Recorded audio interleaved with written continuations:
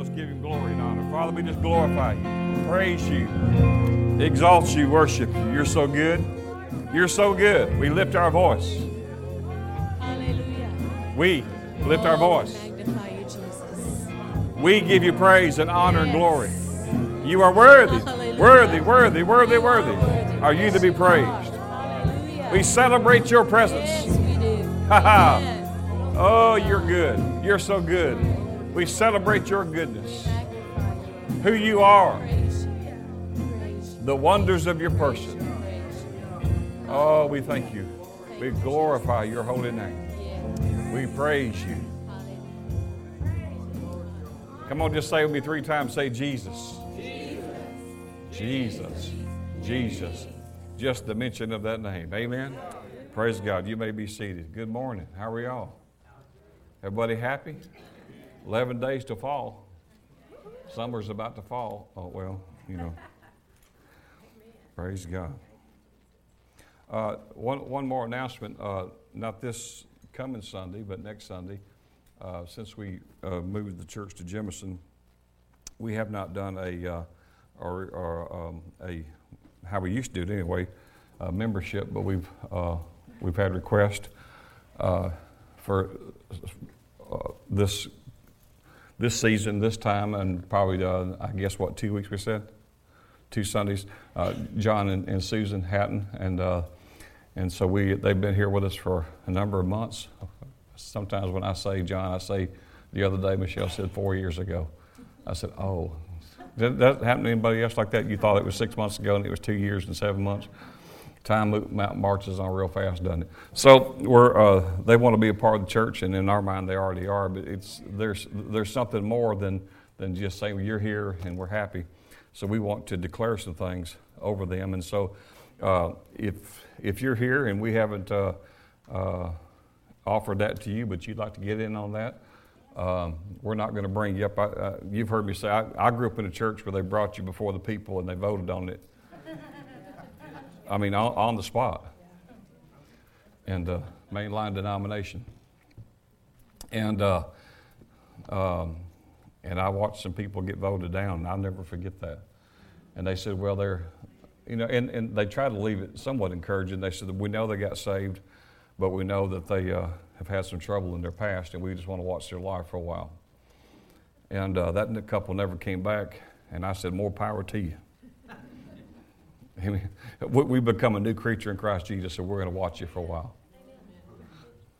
And, I guess you don't know what you don't know. But anyway, so we want to make a public declaration of that, and we'll talk about what that means. So we probably have a list out on the table, something like if you just know, not next Sunday, but 2 Sundays from now,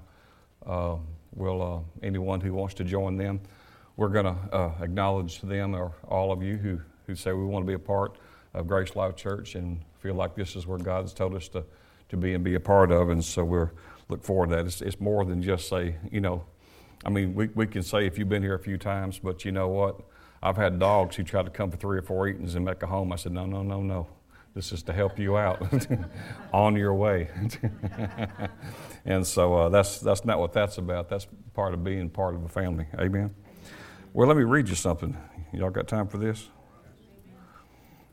Did you know, I heard about these folks. I said there's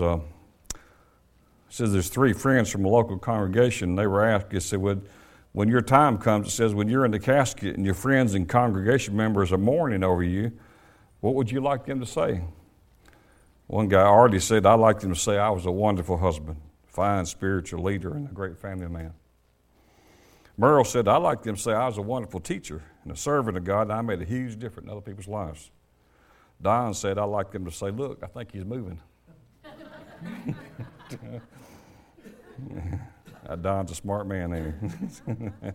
And here's just a small one, and I'll do this to myself. Said a little preacher's boy inquired. He said, Daddy, I notice every Sunday morning when you first come to preach, you sit up on the platform and bow your head. What are you doing up there, Daddy? The father explained. He said, well, son, I'm asking the Lord to give me a good sermon. His little boy said, Daddy, why doesn't he?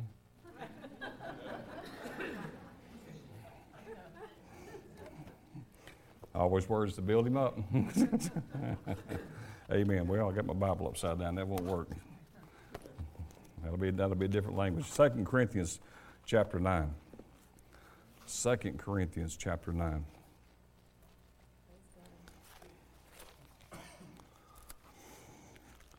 Praise God. We are still preparing to win. Right? Isn't that the word of the Lord to us, to the church? Prepare to win. While you're turning there, I just want to interject this. And I believe it'll speak to someone's life. And you don't have to turn there, but if you want to know where it is, just jot it down and look at it later. I found this a number of years ago.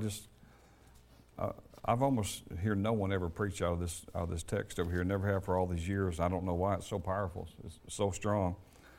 The word of the Lord came to Jeremiah, and it's in the 23rd chapter, in the 28th and the 29th verse. And the 28th verse is, the prophet who has a dream, let him tell his dream. But he who has my word, let him speak his word faithfully. What has straw in communion with wheat for nourishment, says the Lord. Now listen to verse 29. And the Lord asked, speaking through Jeremiah the prophet, he said, is not my word like fire that consumes all that cannot endure the test? Says the Lord, and is not my word like a hammer that breaks in pieces the rock of the most stubborn resistance? How you like that? The word is like fire. The word is like a rock. And I mean, this is not one of those little Tonka hammers that you gave your kid, when they was in the, preschool. I think we gave our kids one. They was always beating their thumbs with it and crying, so we had to take it away. So I knew they wasn't going to be a carpenter. They're like me. They missed it and he went the other way. But that's what. So you got something trying to hang around that's stubborn. What's the answer? The word. So the word's just like a fire. It's like a hammer. No matter how stubborn, the word's going to break it into pieces. Hebrews says that in chapter 11 that the word of God spoke the word of God, and he framed this world. How did he do it? With his own words. Did you know that you're framing your life, you're framing your world by the words that you speak? Isaiah said, God said, my words that come forth out of my mouth, he said, they shall not return to me void or empty. In other words, he says, when I send a word out, it's going to accomplish what I sent it out to do. That's what your words are doing. You're made in the likeness and the image of God. You're created to function like him. And I always say it this way, if you're not functioning like him, then you're malfunctioning. So we are building a frame, and it depends on how you build the frame and the shape of it. And when God begins to pour, if you frame it just right, you can get a whole lot.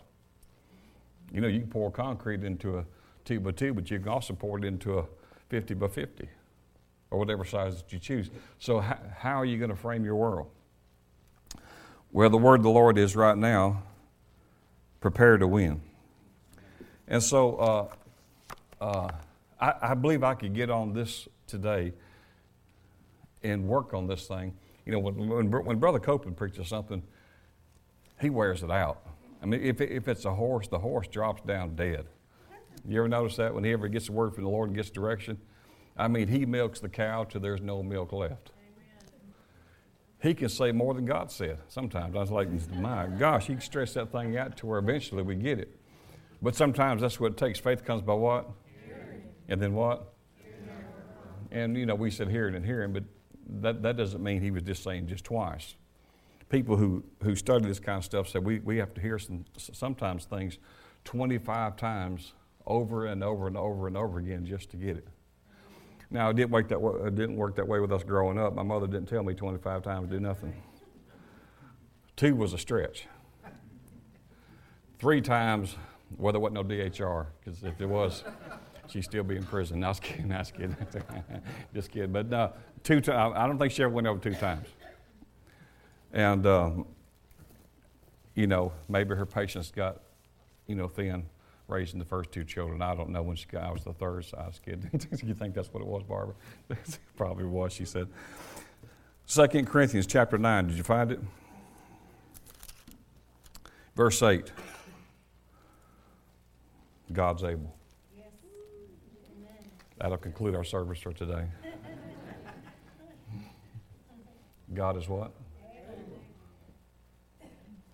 We've heard that how many times? Over and over and over and over.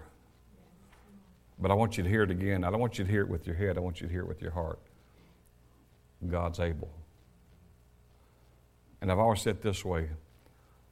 God's ability and His willingness are the same. Whatever God's able to do, He's willing to do. Whatever God's able to do, what is God's ability? He's also willing to do.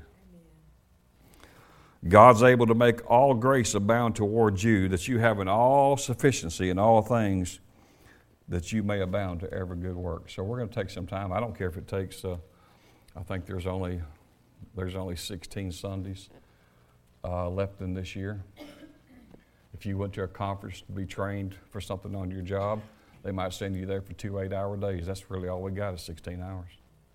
Then you're going to have Christmas and all that in there. We're not going to do that, are we? We're going to we're going to talk about something different.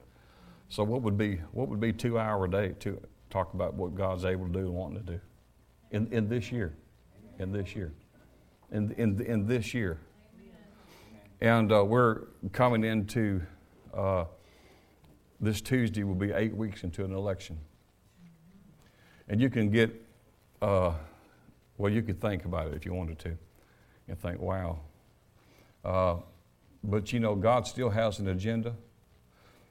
And I won't be political. It's not my job to be political.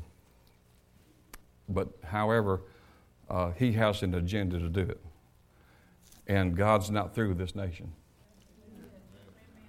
This nation still has destiny left in it.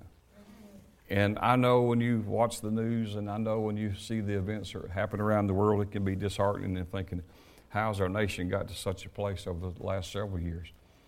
And so there's no administration on either side going to make this nation great. That's not a scripture. And but we're definitely always have room for improvement. And no one without the help of God in office is going to be able to successfully take this nation to where God wants us to go. It's not set by that. It's set by the people. It's set by. And I don't mean just in a democracy. I'm talking about when the righteous rule. You see, the earth can rejoice, and the righteous is supposed to be bold as a lion. The Bible says when the wicked flee with no woman, that's what a man and woman is together, man. And so when no one pursues them, they flee, but the righteous, they're bold as a lion. You think about, Michelle was talking about 9/11. How many of you remember where you were the day that you heard that? I know exactly where I was at. And I turned on the television, and it was actually it happened on a Sunday, if you want to go back and look. And I remember turning it on and the news came on. And I just thought about through the years how bold are people to think. I mean, can you look at the boldness of people who would actually fly a jet into a building for supposedly doing this for their God? And I mean, can you imagine the boldness of people who do that? Can you imagine the mindset of someone who blows himself to smithereens and takes out 10s or 20s or 100 people, all in the name of what they consider who to be God? And how that is going to change their destiny? Well, it's going to change their destiny. There's no doubt about that. And then you look sometimes at the church and you wonder where's the boldness? Huh? So sometimes when we are just silent, we lose by default. And the best way not to be silent is to vote. Amen. To exercise not only your privilege, but your responsibility to be a voice. I don't want to hear all that. It don't make a difference. Because if you're there, I mean, there's other nations that you can go, and that's the way it is there. You don't have to worry about it. And if you ever get to where all you have is bad things to say about this nation, then just go visit one of the others. And I've been around a few people like that, and they're always down in America. And America has more than its share of problems. But just travel abroad a little bit and see if you notice any difference between the United States of America and other nations with all of our problems. And if it's so bad here, then we might be willing to take up an offering and get you a one-way ticket there. Did you notice I said one way? Not y'all, but tapes go everywhere. So thank God for the privilege that we have to live in these United States of America. And so it's not for us to look, it's for the church to take her place. And when the church comes together, and when the church comes and the church goes to their knees, and the church asks God, and the church repents for what we haven't done and should be doing and have not been willing to take on, then God has a place to work. God works through authority. The authority was given to Adam, and people say, well, if God didn't do it, he allowed it. That's wrong doctrine.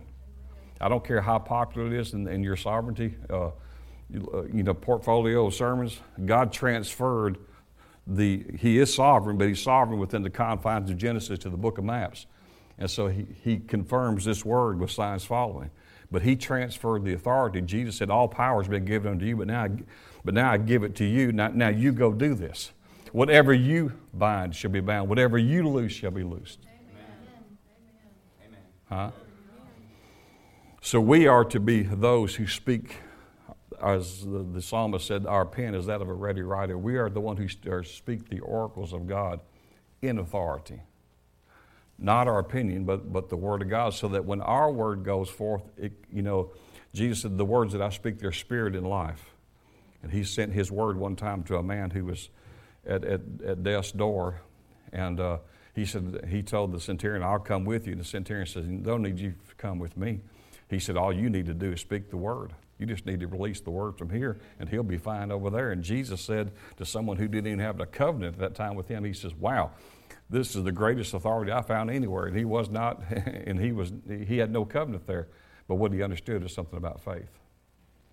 I mean, there's only two people that Jesus ever attributed to having great faith. The centurion, which was a military person, and then a homemaker, a housewife. Now, what do they have in common? Well, what does the housewife have in common with the Roman centurion? Nothing from the mindset of the military. Here's one thing you can just think about. I'm not preaching on it. Neither one were under the law. Neither one was under the confines of the law. And so Jesus told this man, he said, well, the centurion said, I have a quantity of soldiers. And he says, if I tell this man to go do this, he does it.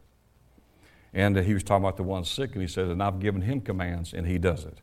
He said, but your authority far exceeds my authority. He said, all you have to do is go speak the word like I speak the word, and whatever you send the word to do, even though we don't see people on earth carrying it out, we know that your words will be faithfully carried out. So just speak them out, and it'll be like fire, be like a hammer, and it'll break that sickness off of him. And so Jesus said, great faith, go. It'll be just like you said.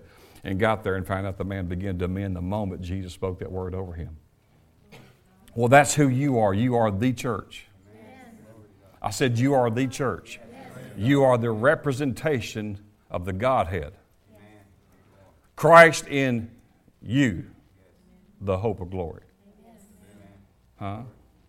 We can do more than play basketball and have nachos and have fun and have a singing, fifth Sunday singing, and try to kill the fire ants getting on the chicken on the fifth Sunday. That's good to have fellowship, but that's not what we're here for.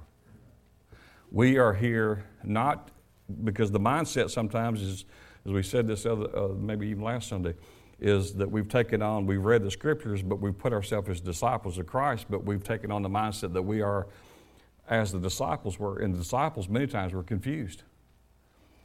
You understand the new covenant hadn't come into being, so Jesus was constantly straightening them out. They said, well, we got all these people to feed. How are we going to feed them? We ain't got but this and this. And constantly Jesus would ask them to stretch them and say, well, how are you going to handle this? Well, I don't know. We can't pay the taxes, but we can't go through until we pay. Jesus said, why don't you go fishing? See, Bill would have got that. He just took right on off. He said, that's where you get miracles is fishing. Ain't that right, Brother Bill? Yeah. So he just took off. So we've thought more like the disciples than we have like Jesus. But the scripture says, have the mind of Christ, not the mind of Peter. Amen. Thank God for Peter, but have the mind of who? Of Christ, the anointed one. Christ means the anointed one and his anointed. You're anointed to break bondages. Amen. As it is in heaven, so on earth. Yes. How is it in heaven today? You think anybody's in the line trying to get some food stamps? I mean, if heaven's got a big food stamp line, they oversold it. Right? If the mansions look like my house and needed some repairs, they oversold the thing, right?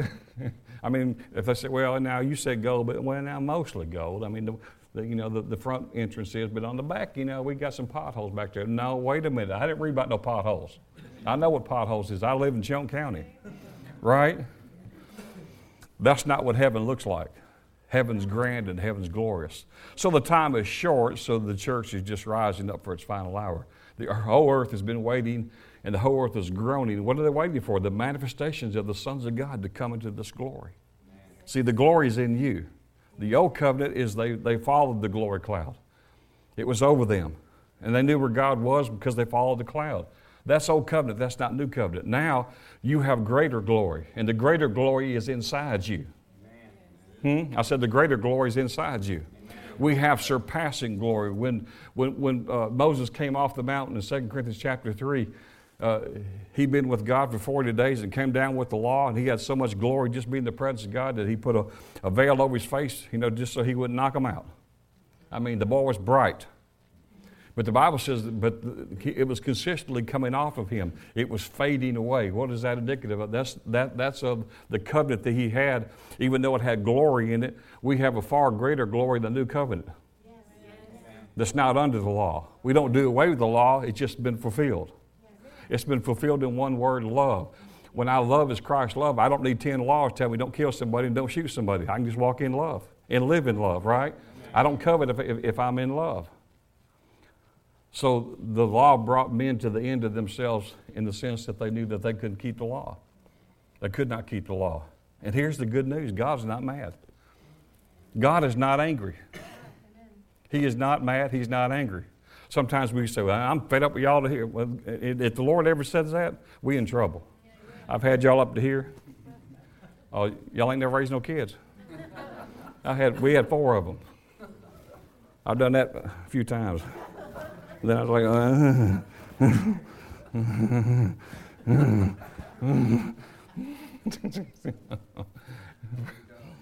y'all like, I don't know what you say. Oh, straighten up your hair low. Glory to God. And then you was that kid. Some of us gave our mothers and dads a prayer life. Amen. But that's okay. It'll all turn out. It's all going to turn out amazing. It may look like the biggest mess. You don't see any way out of this, but I'm telling you, it's going to turn out amazing. No, you ain't listening to what I said. It looks like a pile of you know what, but I'm telling you, it's going to turn out if you just stay in faith about it and you get your words right and you frame your words right. I'm telling you, it's going to turn around absolutely amazing. Then they'll be asking you, how'd y'all do? You say, well, we just concentrate in faith about the whole thing. It's like, yeah. Huh? No, he said he would supply the need. God's able. Say that with me. God is able. You've got to get that in your spirit and I know that we know that. The Bible said even the devils know that and they tremble. So let's be smarter than the devil, okay? God's able. Well, let's see what he's able to do. He's able to make all grace abound towards you.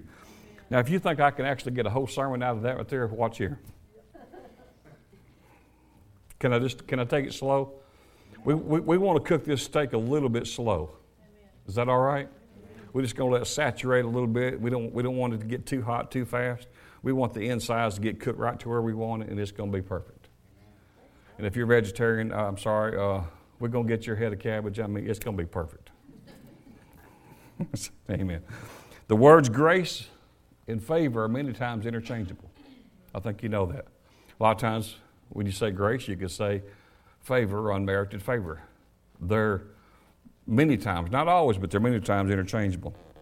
So grace is expressed as unmerited favor. But grace is more than that. Grace is more than just the unmerited favor of God. The Greek word for grace is charis, C-H-A-R-I-S. If you want to look that up, I always like to give you information. If you want to look it up, make sure that's right. It's the Greek word 5485. Don't ever just say it is because the preacher said it was. Study up to see if he just said it. Don't just swallow everything, hook, line, sinker. And it needs to be the Word.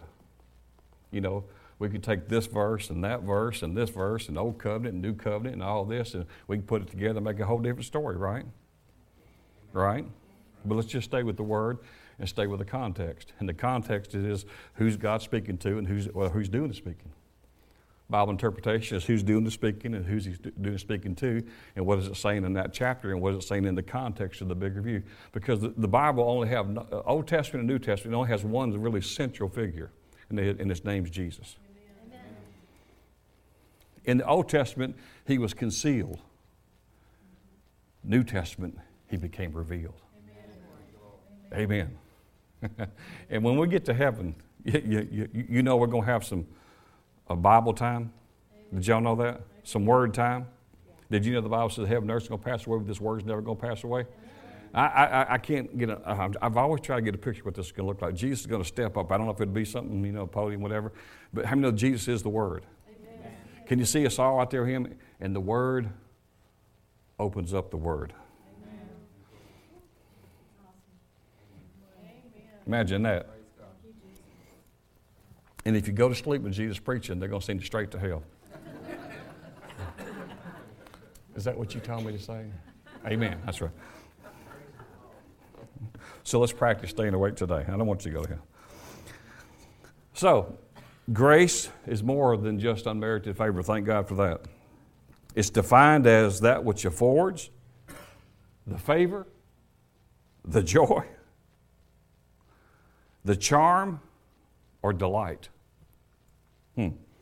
It's also translated benefit, bounty, or divine influence. A divine influence. In short, grace is the goodwill or the goodness of God towards you, His people. God's not angry. God's not mad. God took out all His wrath one time on one person. His name's Jesus, for all time. I know this makes the church mad, but here's just the truth. Jesus has dealt with the sin issue. It's not because sin passed away, right? Sin didn't pass away because there's still people. But He dealt with the issue of sin. He dealt with the sin nature of man. The remnants of sin is just in the soulish mind. But when you're born again, you have a new nature in Christ Jesus. So all we're doing is, as we are renewing our mind, we're getting our mind in a lifetime to prosper our soul to think just like what's already 100% true in your spirit. I'll say it forever. It's just as simple, but it's just as amazing as you are 100% righteous in your spirit. Amen. When you get to heaven, when you go through the gates, they will not touch you with a righteous wand to bring you up to speed. You're just as righteous as Jesus because you became righteous with His righteousness. And His righteousness doesn't need an upgrade. It doesn't. Amen. So everything that God is in you. Greater is He that's in you. Now this soul, until it comes under subjection and trained by the Spirit to work in unison with the Spirit, and when it does, boy, you talking about some things that'll happen in your life and in this earth, is when your soul starts thinking like your spirit already knows the truth is. So your heart is smart. Your spirit is intelligent. And if you'll listen to follow the Holy Ghost, He'll make you a genius. Or a genus, or whatever you want to be right there. Now, He'll make you a genius. And how many like to be a genius? If you follow the Holy Ghost, He'll make you a genius. If you don't follow Him, be that other thing. So let's just follow Him, right? So grace or favor produces joy and delight. How many ready for some more joy? Amen. How many for some delight? Amen. Divine influence. So revelation. I'm saying this. This is a revolution that has taken place and is taking place. A time when the goodness and unmerited favor of God will abound to all those who receive. Are you going to receive? So we do this with me. Say, I receive all the grace and all the unmerited favor that Jesus Christ lived, died, crucified, raised from the dead, did for me. It's mine. I receive it now. In Jesus' name. Now, 1 Peter 4 says, we won't go there, but 1 Peter 4, I think it's verse 10. I didn't write it down, but I think it talks about grace is multifaceted. It's multidimensional. Multifaceted, multidimensional. And Ephesians 2, 8, 9 says, by grace you are saved through faith. So you wasn't saved by grace and you wasn't saved by faith. You were saved by both. It was grace through faith that you're born again. Grace was provided of the salvation, but you had to put faith in what Jesus provided to receive it. So you couldn't just be received just by faith alone. And you couldn't be received just by grace alone, because you can have provision, but if you don't receive provision, you can't receive something. You can say, I'm broke, and I can say, let me give you $100, but if I can't get you to get the $100, you're still broke. Grace provided everything for you through Jesus Christ. But it must be received by faith.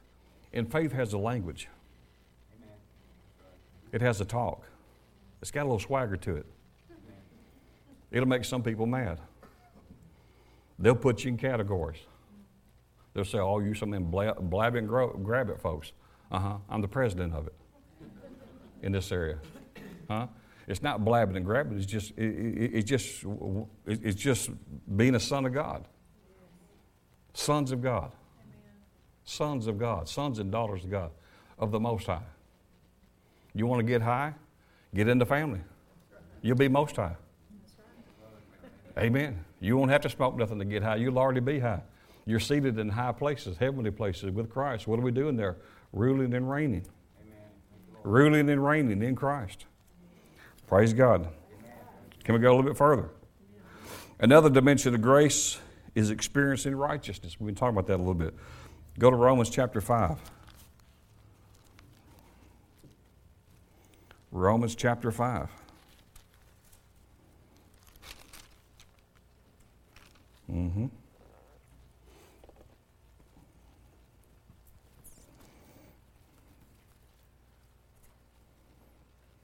Verse 1.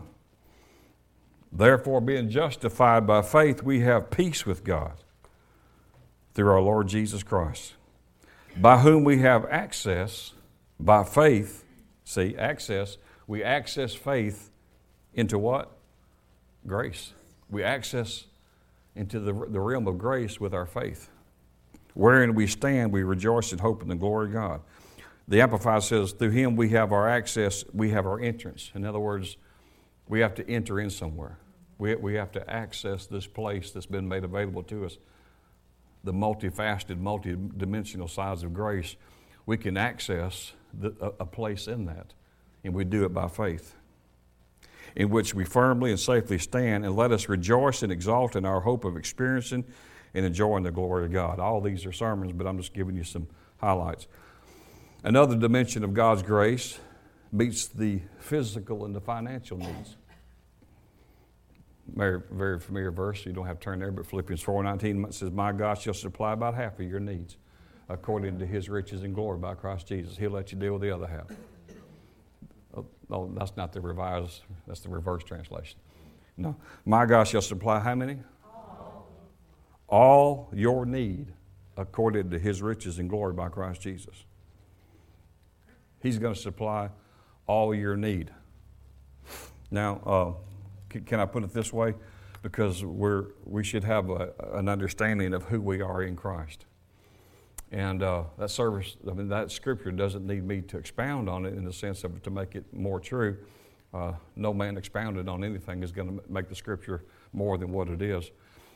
But I just want to bring you a consciousness because who we are in Him. We are in Christ. You go through the scriptures and you find the scriptures that talks about in Him, through Him, by Him, who, through, and by whom. You'll find that there's well over 130 scriptures who talk about who you are present day right now in Christ. Philemon says that your faith will become effectual when you acknowledge the good things that's already in you by or in Christ Jesus. So when you know who you are in Him, you'll like you better. If you don't like you, it's because you haven't seen Him lately. So if you would like to see your condition's in Him. So if you don't know your condition, you ought to look at your condition to see what condition your condition's in. Yeah, that's right. Then you'll know you're in good condition.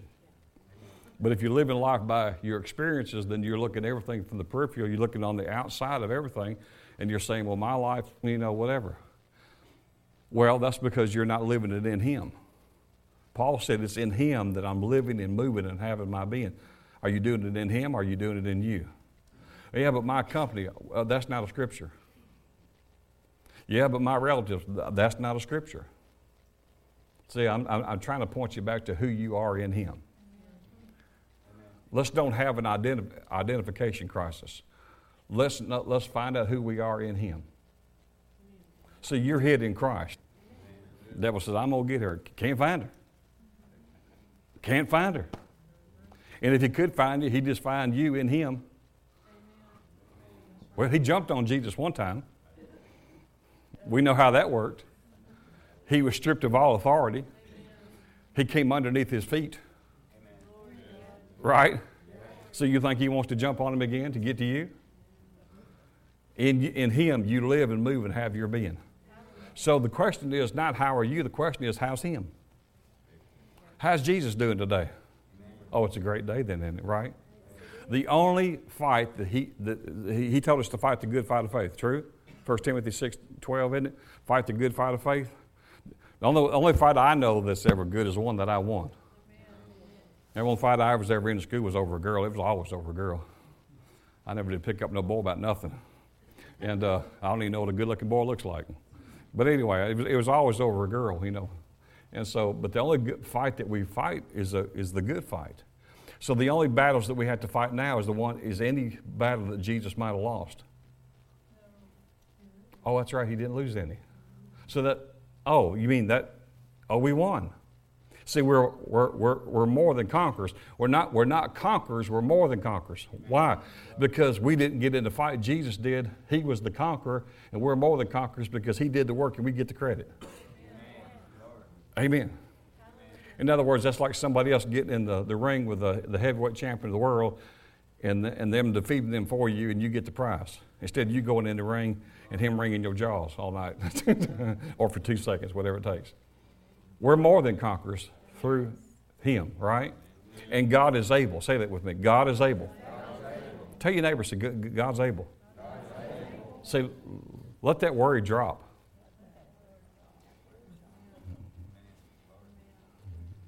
I couldn't get all y'all to do that for some reason. People say, I ain't got no worries. Good word, people. I ain't got no worries. I ain't got no problem. That's good. I like that. Well, no, in this life, you're going to have those things, right? That's a promise too, right? In this life, you're going to have situations. But Jesus said, what? Be of good cheer, because I went ahead of you and overcame them. The Lord knows what's going to happen next Thursday to you. That's why He went ahead of you. He's already been in your Thursday. Isn't that cool? People say, what's going to happen Thursday? See, that's my point. He's already been there, and He knows what's going to happen, and He's already made the way. Psalm 77 said that God went ahead of Moses and the Israelites, and He went to the Red Sea. Psalm 77 said He marked out a path no man can see it. But when they got there and they needed it, He revealed where He popped the chalk line.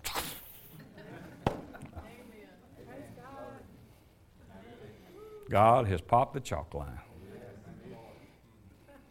I don't want to hear about you're allergic to chalk. Stop all that stuff. Hallelujah. So we win in Him, right? So we access this thing. We access the grace by faith, and then we have our position of righteousness in Him. We are the righteousness of God in Christ Jesus. What does that mean? That means you've been justified. Righteous means justified, put in position. Justified, break it up, just as if I'd never sinned. Just as if I'd never missed it. Where would you be? Where would all of those of us be? See, as we begin to get into our 20s and 30s, if you're at that place or even older, you know, at my age, I wouldn't mind physically going back there, but mentally, I wouldn't want to be 25 again. Amen. Come on. Benita knows exactly what we're talking about. Did y'all get it all right? They got it all right, Benita. How many of you would like to keep your present day wisdom? You wouldn't mind having the physical body, but you'd like to have the wisdom. In other words, if you hadn't took that road and done that and made that decision and said this and done that, you know, where would I be? Where could I be if I hadn't done that? See what I'm saying? Well, in Him, you see, in Him, He can erase all that. God can do more in a day than what we messed up in 30 years. Why? Because God's grip on you, God's grace grip on you is greater than your grip on Him. You're trying to hold on to this thing, don't know how I can hold on. Don't matter. His grip is stronger on you than your grip is on Him. While you're failing.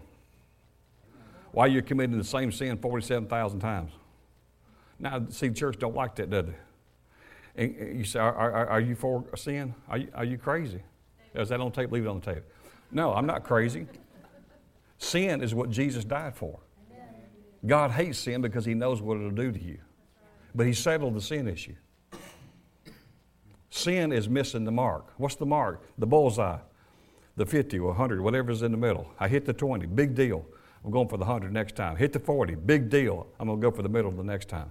But in Him, I've already hit the bullseye because I'm in Him. Jesus got a touchdown for you, and He's wearing your jersey. So they put your name on it. Hallelujah. You got the credit for it. So we're moving forward with Him. Prepare to win. That's what we're doing. We are preparing to win the prize. Amen. Thank you, Lord. Throwing off the weights. So this thing about, you know, laying aside all the sins and laying aside all the weights, many times is in our thinking, well, God couldn't use me because, well, I've missed it and God can never do this and God can never do that. You see, God didn't come to forgive you your sins so you could go to heaven. In that it happened and you will, but that's not the thing. The whole idea was He was planted into the earth. The seed has to die so it can reproduce and become what it is many times over. He was the firstborn of many brethren. And that's why the Scripture said if they had known what they was doing, they would never crucify Jesus. But why? Because you're going to put the anointed seed in the ground, and guess what you're going to get? A bunch of anointings. Amen. A bunch of Christ. So when He died, what did He get? Multiplication, multi-millions of Christ. Amen. So the devil's problems didn't become easier, they become multiplied. Amen. Y'all with me? Amen. Hallelujah. So they would never have touched Him. They would never have touched His life. They certainly would not have taken His life because He was planted into the hearth, and went to hell for 3 days, and he stayed there until all claims of justice was satisfied against the human race. And when God was satisfied, He raised Him up, and when He raised Him up, He raised you up. Hebrews said He did this for one time. See, under the old covenant, they had forgiveness of sins. So why would God do all that? Why bring Jesus if it was just going to have to be repeated? Because in the old covenant, they did that. They did it sometimes daily. But they did it for sure annually, where you would come to the priest and you'd bring your calf, you bring your goat, whatever it was, and it had to be perfect because it had to be a sacrifice, an atonement for your sin, right? Just a covering, not a washed away, but just a covering. And when the priest would look at it, he wouldn't examine the sinner because everyone's sinners, right? What did he examine? He examined the sacrifice to see if it was worthy of the death for your sacrifice or for your sins. So the priest would take the time to examine the animal to make sure it didn't have a blemish. I mean, you couldn't bring the one and say, well, we got to take one, get old Gimpy over there. No, you couldn't bring Gimpy. You had to bring the best one there without spot or blemish to represent the type and shadow of the priest to come, the best. And if you didn't have the right one, you had to go to the back of the line, go back to the farm and get something else. You had to get the best. So when we come to the throne of grace, the what? Grace, which is what? Also unmerited favor. Now this is really deep here about unmerited favor. Are you ready? It's favor you don't merit. I studied that all weekend to come up with that. Unmerited favor is favor that you do not merit. You don't earn. The book of Romans says a workman is worthy of his hire. In other words, if he works 40 hours, you owe him 40 hours. But we didn't work the 40 hours and we still got paid. So they bring their animal to the high priest, and he would examine the animal to see if it was worthy of the sacrifice. So the high priest, which is the type and shadow of our priest, what's he doing once again? He's examining the animal sacrifice. When we come to the throne of grace, our priest is not examining you because of what you did. He's examining your sacrifice, which is Jesus. And he said, oh, Jesus was worthy of anything she's ever done, ever will do. I almost kicked my shoes off, and I've never preached barefooted. And I can't see that happen. But it made me want to. So Hebrews said there was one sacrifice for one time for all people. Over. Over. Over. So we don't live from confession to confession. There are such denominations, if you want to call them that. We don't step in the booth. Huh? We step into our righteousness. John says what the Holy Ghost is doing right now, he's convicting the sinner of their need of a Savior. But he's not convicting you of sin. He's not, or he doesn't condemn us. See, the world's already condemned, John said, because they haven't received Jesus Christ, the payment for their sins. If they don't receive him, then they got to go pay for what they did when it's already been paid for. But to you, the born again righteous, he's not condemning you of your sin. He's convicting you, but he's convicting you of your righteousness, of who you are in him. Mm-hmm. Can you see the difference? He's not condemning you. He's convicting you not of what you did so much, because your heart already knows that. Right? 1 John the epistle said, if your heart condemns us, God's greater than our hearts. See, he reminds us of who we are. So he's convicting you of your righteousness and your position of righteousness, that no matter what I do and how I miss it or how many times I miss it, I'm still the righteous of God in Christ Jesus. And you could tell the enemy, you know, even though I missed it here again, I didn't think I would, I missed it, you're still under my feet. Amen. That's good news. The gospel is good news. Because there was no need to bring Jesus just to do the other and go from sin to sin and salvation to salvation. Your salvation is more than I've had my last confession. Well, that's not true, because you don't even know everywhere you missed it. Amen. You know, you miss it in the attitudes. Right? We think, well, I don't smoke and I don't chew and I don't go with all the girls who do. Well, that's not it. It's beyond that. See, you cannot smoke and chew and cuss and all that kind of stuff and have a stinking attitude on Monday. Right? I mean, if you just want to get technical about it, James says if you keep all the law, the 10 commandments plus 613 more, but you miss one of them, he said, you're guilty as if you didn't keep all of them. So in other words, you're squeaky clean, but if you miss one, you're still a murderer. James said if you keep all the law, but you miss one point, you're guilty of every sin. So why would you want to live under the commandments of the laws when Jesus fulfilled the laws for you in love? Amen. Love fulfilled all the law. And now we live in unmerited grace. Well, that's the problem with preaching that stuff, is you have people out sinning. Grace doesn't make people sin. That's not a scripture either. Can you imagine the grace of God goes, I'm going to give you grace to speed your sin up. Really? Really? I mean, how dumb can you be and walk? Titus says the grace of God teaches us to live righteously and holy and gives us the ability to carry out what the law could never do. All the law could do is tell you what God's holy standard was, but it gave you no ability to be what it told you to be. That's right. In other words, the mirror tells you what you look like, but if your hair went this way and your makeup's coming down this way and whatever, the mirror don't fix it. It just foretells what's going on. Mm-hmm. Right? So the word of the Mosaic commandments of the law just showed you your condition, but had no ability to fix anything. That was according to the scriptures in Hebrews, that's the weakness of the law. It exposed you, but it had no ability to fix you. But John 1 said the law came through Moses, handed from an angel to Moses. But grace and truth came through the man Jesus Christ, the unmerited favor of God. Amen. See, this is good news. Grace and truth came through. And when Jesus preached, just so they'd get it, he stepped the law up because he came under the law. He was born under the law. He had to be born under the law to redeem those who were under the law. He had to be born under a time of law to redeem those who were defiled under the law through Adam. But he made it even harder just so they get the point. He said, you know, it's been said this, and it's been said that, and it's been said this, but I say this, remember all that? He said it's been said of, if a man, you know, he goes out and he sins and he has relations with someone and he's already married, he's an adulterer. Jesus said, that's what the law says. He said, but I say this, if any of you ever looked at her and even had the thought, you're all adulterers. What did he just do? He killed everybody in that service.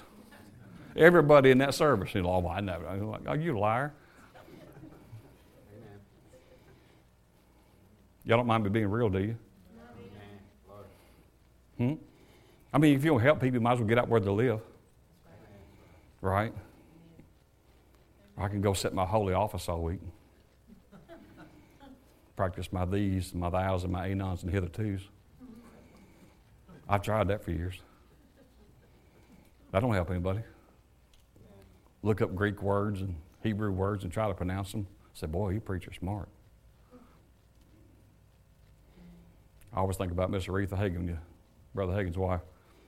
He got to a place where he was liking to use the words that he really couldn't even pronounce himself. He studied all week, and Brother Hagen said one time, Miss Aretha told him, she says, well, we fixing to have to go to 2 services. He said, 2 services? We ain't grown near that much. He said, why would we need 2 services? Well, she said, if you keep on preaching so smart, she said, you're going to have the first service to preach smart, and then you're going to have a second service to explain what you told them in the first service. He said, that bad? She said, yeah, that bad. She said, bring yonder back in. And we can get it done in 1 service. Praise the Lord. So, Philippians 4:19 said, my God shall supply all my needs in Christ. Your need was Christ. Now, when we say needs, say, well, I need my light bill money, and I need this, and I need healing, but see, all that's in Christ.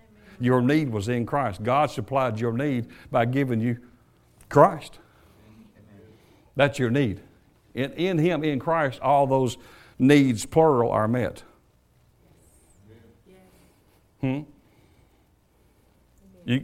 don't go outside of Him to get a need met. That's what happened in the Garden of Eden.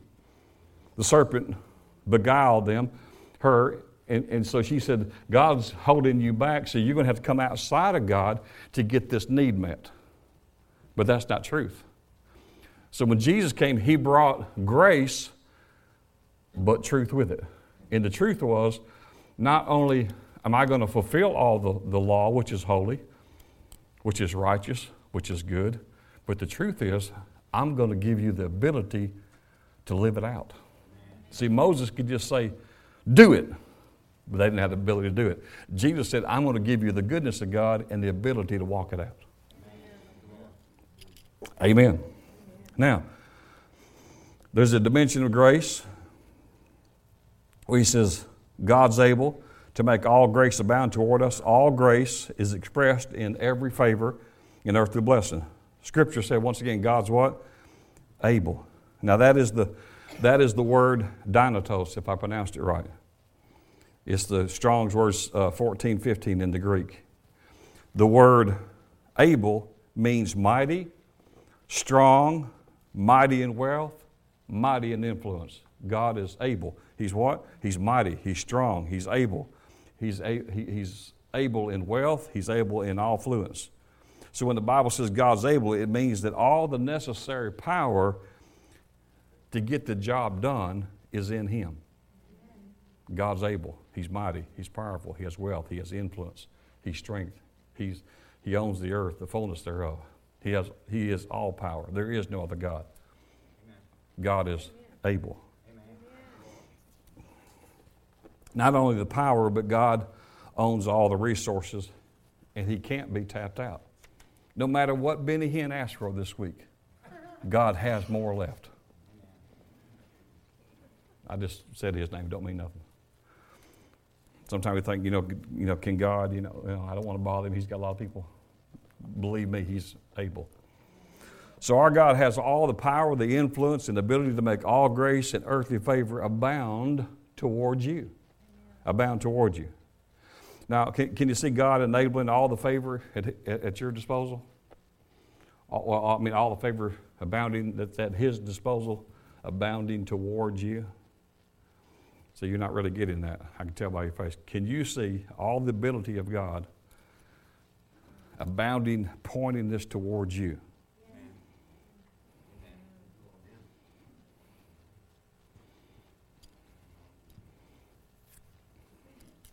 That's why we're going to do it for weeks. You're like, that's right. It's about chicken time, preacher.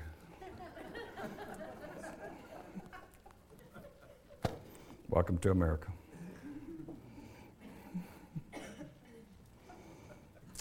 All the favor and all the disposal, all the multidimensional, multifaceted forms that exist, working mightily on your behalf. Now, if you look at the word abound in the Strong's, it means an excess and an overflow, an abundance of something. It didn't give me a definition of lack in there anywhere. So grace not only comes when it's needed, but it'll flow to you in excess. The favor of God's going to flow to you in excess. It's going to overflow you. And the Strong says it's going to super abundantly supply. Which is our God's overflowing measure. God's going to more than meet the need, He's going to super abundantly, excessively supply. There's so many pictures in the scriptures of that, but you think about the Israelites complaining about not having no meat. And they cried out to God and they said, can God furnish a table in the wilderness? He said, can I furnish a table in the wilderness? You talking to me, Willis? You got to be at least 40 to know what I'm talking about. Can I furnish a table in the wilderness? And He caused a great wind from the east to come and to blow, and all this meat, all this flesh, all this quail, whatever you want to call it, they came and it was over waist high. I forgot, I studied it, but it's been so long, I didn't even think about it. I looked it up. But it was for miles and miles and miles and miles. Because, you got 3 million people to feed. And God blew all the groceries, stacked them in a pile over waist high, several miles. He says, can I furnish a table? You talking to me? And there it was, in the wilderness. So God says, when I'm able to abound, super abundantly abound, and I can do it towards you. I can bring this supply to you. It's at my disposal. It's at my command. I can super abundantly overflow. I can excess you, and I'll make it abound, and it's going to come towards you. Just a tad more. So I looked at the word toward. You can tell I'm a little bit of a teacher. So, okay, today class. So towards you means the favor of God is pointed in your direction. Thank you for those 3 hearty amens. And the rest of you, the hushes. Now listen to this. Toward means the favor of God is pointed in your direction, which means you can never be a victim of your circumstance. So when you see God's grace abounding towards you, you should understand His goodness is permanently pointed in your direction. I believe the enemy's packing up his bags right about there, and he's ready to leave town. The angel says, where do we take this? He says, take all this. He said, y'all know Brother Billy? Get it there. It's coming towards you. Say, it's coming towards me. Tell your neighbor, say, it's coming towards you. Now, just a little bit, and then we'll be through. Deuteronomy 28:12. You don't have to turn there, but just if you're making notes. It says, the Lord shall open his good treasure. Now this is his words. This is not Moses' words. This is the Lord's. He calls it his good treasure. I'm trying to expand on this a little bit because this is his language. God says, I have treasure, but my treasure is good treasure. You ready? The Lord shall open unto his good treasure the heavens to give the rain unto the land in his season, and to bless all the work of your hands, and you shall lend unto nations, and you shall not need to borrow. You're going to be the lender, which means you're the head and not you're the locomotive and not you're pulling and not getting dragged, right? I had to go back into my Hebrew Greek word, and I looked at the word treasure, and I am so glad I did this. Y'all want to know what it says? Maybe next week we'll talk about that. How many want to know before you go? I don't just give the best stuff to anybody. I mean, you got to be, right? Now, watch here. The word treasure in the Hebrew is the word, and I might be butchering this, otsar. O-T-S-A-R. O-T-S-A-R. Hebrew word 214 if you're interested. And it means storehouse. So,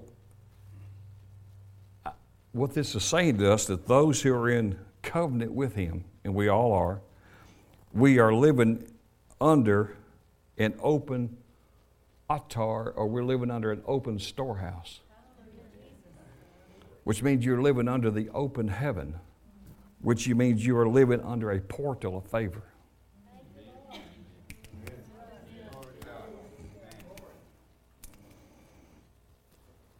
You are living under an open portal of favor, prosperity, increase, and supernatural blessing.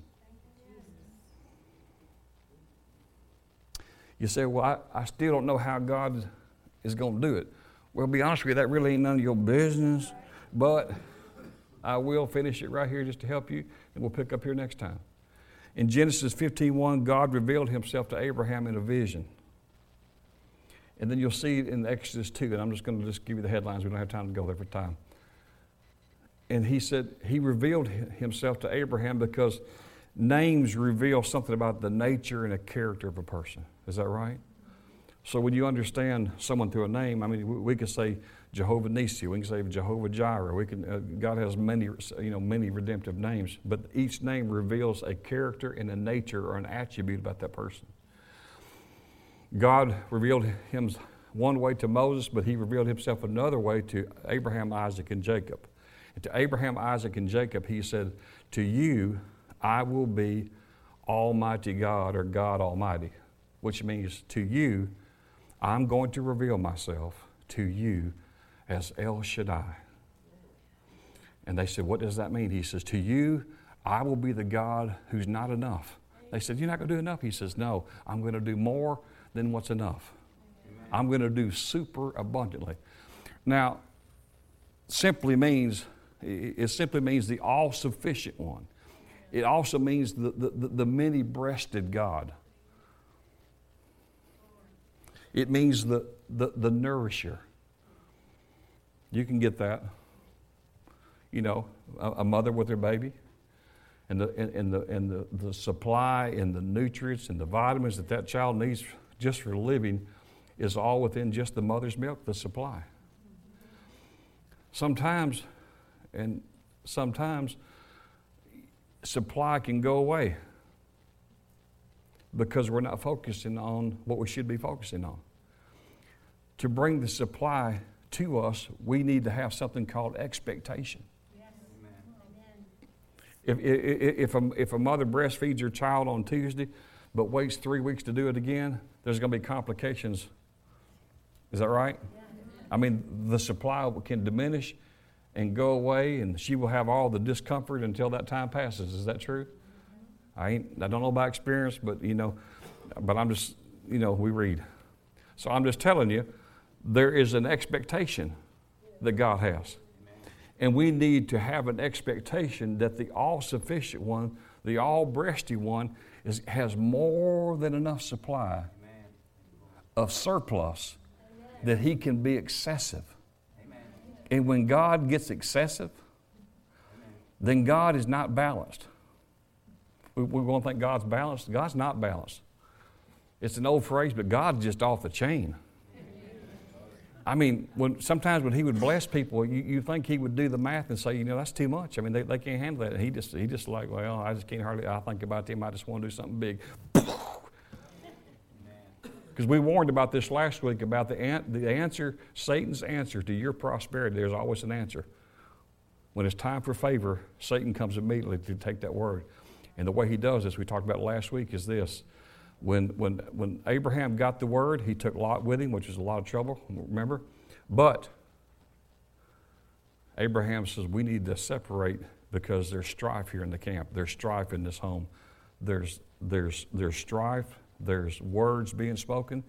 And the scripture says, wherever there's strife, there's every evil demonic work in that home or that church or wherever it's at. So Abraham said, there can be no strife here. We can let a lot of things go on in church. No, there's no perfect people. There's no perfect church. This church was perfect in 1994. We started in 1995, messed the whole thing up. And then y'all came too, and here we are. And so that's what happened. But in the mind of God, it's perfect. So there's no things perfect, but there's one thing that we do not tolerate here. We will not tolerate in this church at all. If we know about it, we will not tolerate strife. We will love you, but you will stop strifing, or we will love you out the door. You will be gone in the name of Jesus so fast you won't even know what hits you. And we'll love you as you go into the car. But if you're going to stay in strife and contention, and you're going to speak and do things that allows the enemy to say, hey, come on in here, this is a good place to stay. That is not allowed. So Abraham said, let us separate because there's strife here. The enemy's answer to your increase and to your prosperity, to the place that God's going to take you, is trying to bring strife into your home and into your life. And he'll try to bring those closest to you to do it. Right? Because no one out there you don't know is really bothering you that much. It's just the ones who speak and say the things that's closest around you. You said, did you just say what? Tell me you didn't do that. Because it's so close, right? So he thinks he has an answer, but he doesn't have an answer. You're living under an open heaven. Amen. You're living under a portal of heaven. Amen. A portal, a place of opening from the heavens to the earth and the earth to the heavens, where angels ascend and descend, as in Jacob's ladder, back and forth, bringing supply, coming up and coming down, and bringing answers, and bringing provision, and bringing parts to bodies, doing creative miracles, living under a heaven where God can bring spines and knee joints and ribs and give new hearts and things that medical sciences, they can't figure. They're making advances, but God doesn't need to make any advance. He's got it all. He's not the practitioner. He's the great physician. We're living under that heaven where you feel like you're stuck in a job, but you're not stuck. If you're stuck, God's stuck. And if God's not stuck, you're not stuck because you're in Him. So supernatural favors is excessively flowing to you right now in Jesus' name. Will you receive that? Say, I receive it. I receive it. See, it's not the how-to is not our situation. The expectation is we're just hooking on to the all-breasty one. I'm hungry. Hit me, right? I'm glad I came. Living under an open heaven. See, the church has come so far. It really has. And thank God, I mean, the teaching that we've had is the teaching we had. You know, before, the only way heaven ever got open was we tithe. We tithe, and then it opened the heavens. And then the teaching got stricter than that and said, no, and I'm not blasting me or nobody else because I'm just as guilty. We would say the tithe, we return it to the Lord as His. It is. But that don't open the heavens door. Now it's going to take some more offerings. How much? I mean, I'm in trouble. Just how much? 20%. Yeah, I was in a pastoral meeting one time, and the guy said, I don't know if we live in a small town. He said, I can't double size my church. He said, I just need the Lord to go to 20%. He said, we're not making it on 10%. I just need God to double, 20 is now holy to me. And I said, well, I don't know if that's going to happen, brother. And so, we said, yeah, we'll return to the Lord, and then the Lord will slide it open and let some blessings leak out, and then he'll, till next Sunday. And then next Sunday, you got to go pay it up again. It's like a combination, get the third one just right, and you're like, you ready, huh? Come back next week. That ain't the gospel. You don't even have to study to know that ain't the gospel. You think God thought something like that up? No. We're living under an open heaven. Praise God. Well, I call you blessed. I say God bless you, which is the strongest words I know how to speak to you. God bless you. Not because you sneezed, but you're empowered to prosper. You're the agents of God. My gosh, you are the agents of God in the earth. You are you are a container of the glory of God. You are glory carriers. My gosh, with a surplus and a supply that when you come into a town, into a city, to a little waitress over here, you don't know what's going on in her life. You are containing so much weight of the glory of God. And you ain't got to get up and prophesy to her and hold her at a table 30 minutes and get her fired. You can sometimes just do it with a look. Sometimes you can do it with an excessive tip. And she's going to look and say, I didn't deserve that. Well, we both know that. God knows it, the devil knows it, the angel knows it, and everybody in this place knows it. But it's not about you deserving it, right? It's about the goodness of God. So I say that's who you are. And go be the light, because you are the light. Amen? God bless you. Have a good day.